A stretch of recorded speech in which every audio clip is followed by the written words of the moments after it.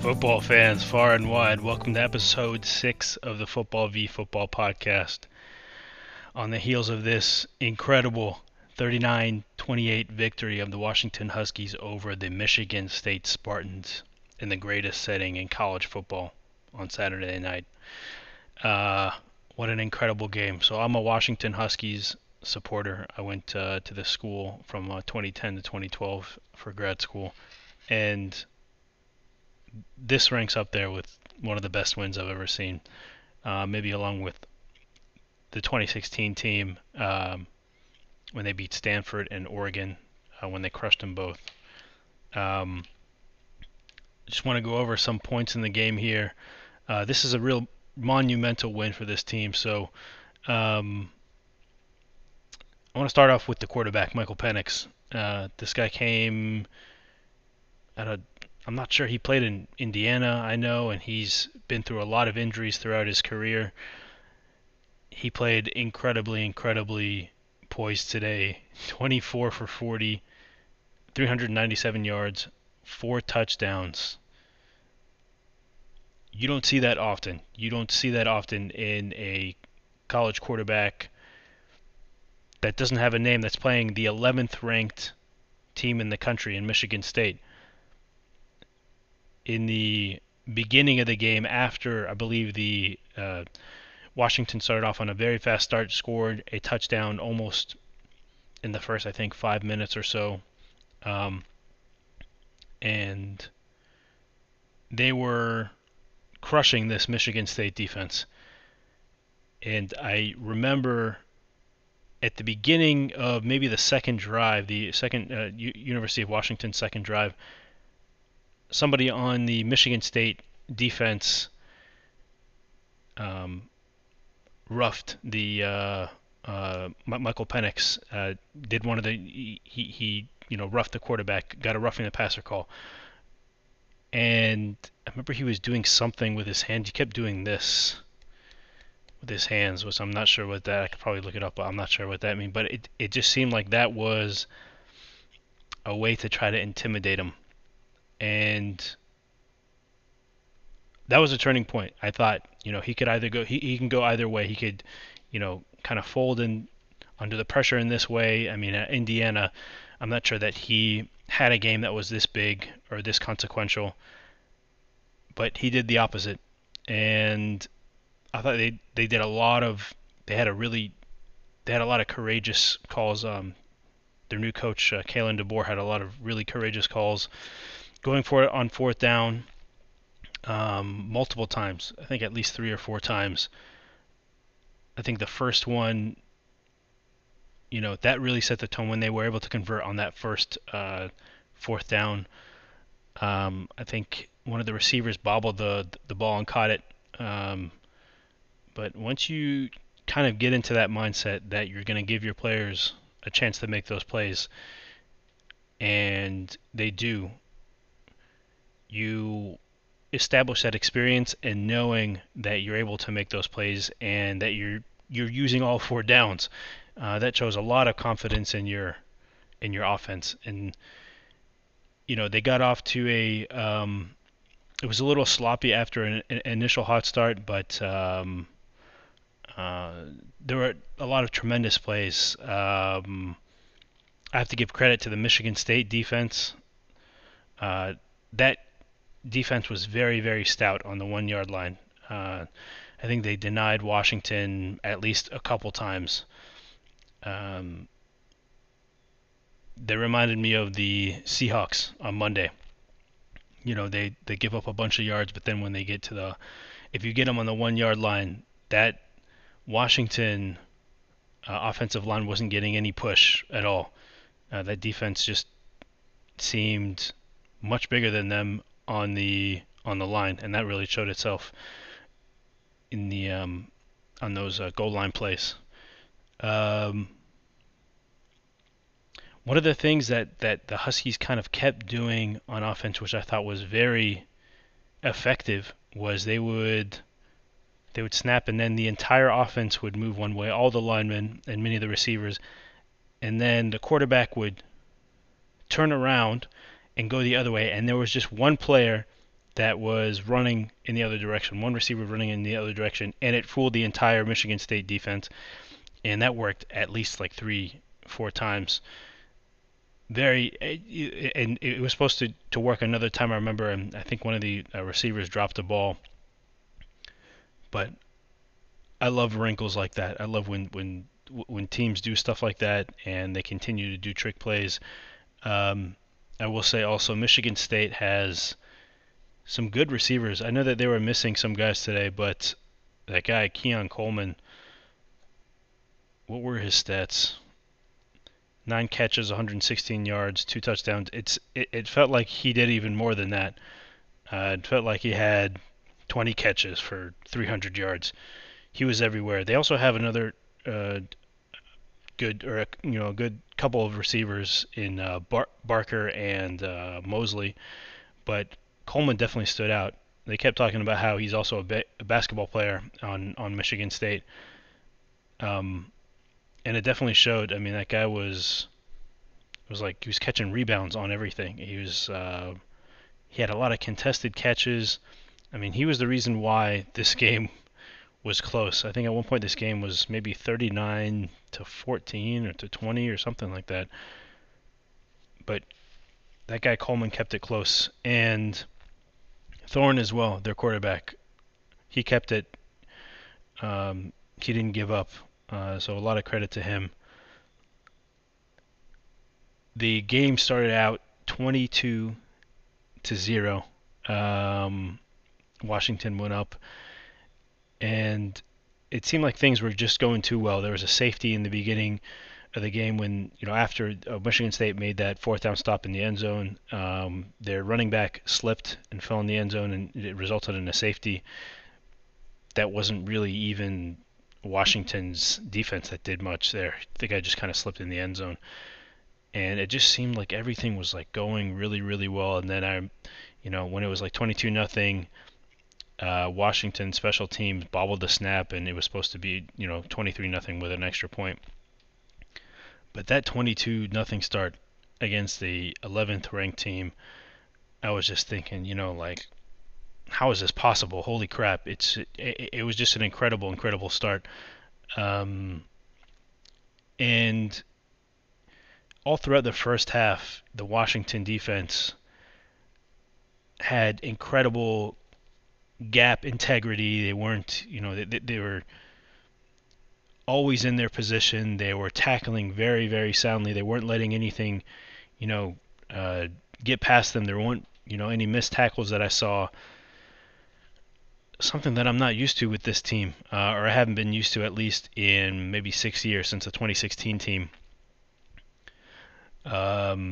Both teams were going for it on fourth down a lot. I'm not sure if that's a new thing, even like within college football, that they're just going for it on fourth down, whatever the circumstances. But I'd never seen that many, regardless of the situation in the game. Both teams were just going for it on fourth down. But when you convert on fourth down, it is a huge momentum booster for the offense. But as much as it is a momentum booster for the offense, it is almost completely deflating for the defense. So those shifts, and I think maybe as teams start doing this more, it'll become more commonplace, and teams will become more or less affected by it. But right now, it's just stunning for whichever team. If the offense gets it, it's stunning for the defense, and vice versa. So that's something to watch out for, I think, kind of just within football in general or college football in general. Those are huge momentum shifts, these fourth downs. It looked like at different points in the game, the Michigan State quarterback, Thorne, and the Washington quarterback, Penix, got injured. But they both fought through it. I think on Thorne, it was a very gutsy play. He was reaching out when they were down by like 2 or 3 touchdowns. He extended himself for as he was running to reach for a first down, and it looked like he was kind of like gimpy for a period. And Penix, I think, also got injured at some point, and he was kind of hobbling out there, could barely walk. but they both stayed in the game, and I have to give big kudos to both of them for doing that, because this was a massive game, and there are some players that don't have that kind of grit to stay in the game. So big kudos to both of these quarterbacks. I really respect people that um, you know play through that kind of pain in big moments and stand there for their team. So kudos to both of those guys. And so this point is something that I hadn't seen before, or I watch a lot of football, and I hadn't seen what University of Washington did in the end of the second half, beginning of the the end of the second quarter, beginning of the third quarter, where UW didn't play safe with the lead at all. I mean, when you're up 22 nothing or 22-7, whatever it was at the end of the second quarter, you at least run some running plays to try to chew out clock, because that's a significant lead. But that TD drive that they did at the end of the second quarter, when they were up 22-7 with urgency, I think there was maybe like a minute left or 40 seconds left, and they were throwing on every single play trying to get another touchdown, and I think they ended the half 29-7. Like I said, I've been watching a lot of football. Teams don't do that. Even though that's like semi early in the game, with that big of a lead, teams start to try to take off clock, especially against a team like this. I mean, Washington's not ranked. Michigan State was 11th in the country. For them to do something like that, I was extremely impressed. I mean, this Kalen DeBoer style offense is very, very pass heavy, even though they have the capability to run the ball, and they did at the very, very beginning of the game. It was very strategic. I think the announcers, RG3 was one of them. There's another announcer said, this team is known, and this coach is known to be a passing philosophy coach, and I think that's what Michigan State defense was expecting. And so at the beginning of the game, Washington was running the ball. They ran the ball, and had some effectiveness, and that was kind of a message. They did that as a message to Michigan State that they can beat them either way. And that really set up the pass. There was a long pass, I think, either to Jalen Polk or McMillan. And by the way, those guys, incredible. Polk, 6 catches, 153 yards, 3 touchdowns. And McMillan had 7 catches for 94 yards.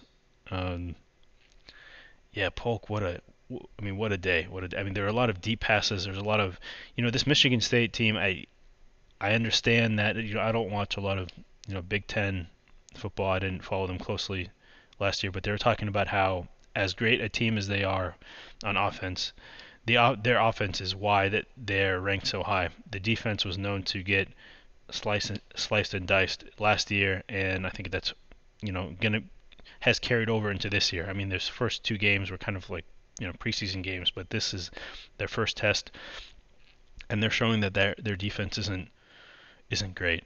And there was this thing about their coach, Mel Tucker. He just said it over and over and over again. It seemed they were very worried about the trip from Michigan to Washington and how their sleep schedule was affected. I heard it several times on Seattle sports radio throughout the week that the Michigan State coach kept saying he didn't allow his players on the plane to sleep for more than 30 minutes or whatever it was, so that they don't mess up their sleep schedule. And then it was said again at the beginning of the game by the announcers, and then they interviewed Mel Tucker. They showed an interview with Mel Tucker, and he said it again twice. He said sleep, conditioning, sleeping rhythm, or something like that. He just kept saying it, and I'm not sure why. He must have had something that in the past his players were sleepy or something like that. and it affected them previously. But I thought that was bizarre. I thought that was really bizarre that he was focusing on that. So these are, a couple aspects that I hadn't really seen before in football. This thing about continuing to just kind of go for it in the beginning of the game, even when you're up, or even like towards the later stages of the game, and then also this thing about really focusing on sleep. Those are two things that kind of stood out to me about this game. And the Washington offense, they were, another wrinkle to them is that they were going for trick plays and succeeding even when they were up by 22 points in the fourth quarter. They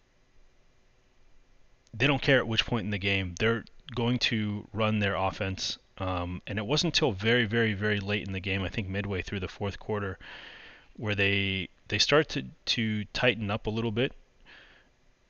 And it wasn't so much the play calling, it was, I think, the players maybe became a little complacent. The Washington players on offense, they weren't as effective, and they weren't converting. And there was some momentum for Michigan State to get back in the game. I think they scored two scores to get it to 28-39. And then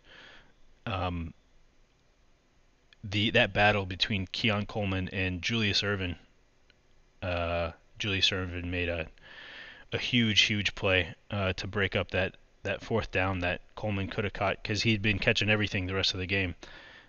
But that matchup between Keon Coleman and Julius Ervin was probably the most entertaining one throughout the night. Ervin made plays. He got an interception. He had that huge pass breakup. Coleman was just like, the balls were tipped several times, and he was still catching them off tip and bobbling and catching them. Coleman, that he was, despite what Polk and McMillan did, and Roma Dunze on Washington, the most impressive offensive player in this game was not on Washington. It was Coleman on Michigan State. I mean, you can watch that game, and that's the only conclusion. Not to say that Washington didn't have amazing players. They do. I mean, you look at the stats, and they absolutely do, but it was more kind of spread out. Michigan State, it was Keon Coleman. And something, the names of some of these cornerbacks, for Washington, you got Julius Ervin, and on the Seahawks, you have Michael Jackson and Kobe Bryant. So some of these, I don't know, that's kind of interesting. Some of these defensive backs in Seattle, they're just, they all have celebrity names, and there's been others in the past as well. I thought that was kind of interesting. But anyway, I just wanted to get this recap in. I tried to stream live on YouTube. It didn't take this time. I'm going to continue to try doing that, because that's just a lot easier than filming this and having to upload again. But I wanted to get this rapid reaction out here. This is the first college football podcast that I am putting up. It's the rapid reaction to this Washington game. I foresee Michigan State maybe dropping into the low 20s or out of the ranking, and Washington ascending. But it's not going to be. I don't see Michigan State falling off too much, because Washington's a good team, and they're going to show that throughout this year. But I think Washington's at least going to be in the top 20, maybe somewhere around 15 or so. And hopefully they can crack the top 10 if they continue to do this well, and we'll see what happens to them the rest of the season. So I'll just wanted to say that I'll wrap up here. As I mentioned in all my podcasts, if you want to follow me on Instagram, it's football_v_football. On Twitter, it's fballvfball. Podcasts are available on Spotify and Anchor, and on YouTube as well. And you can support the podcast on Ko-fi, ko-fi/footballvfootball. So thanks all for listening to this inaugural college football podcast. Washington Huskies take down the Michigan State Spartans, 11th ranked, 39-28. Bow down to Washington. and have a fantastic day, football fans.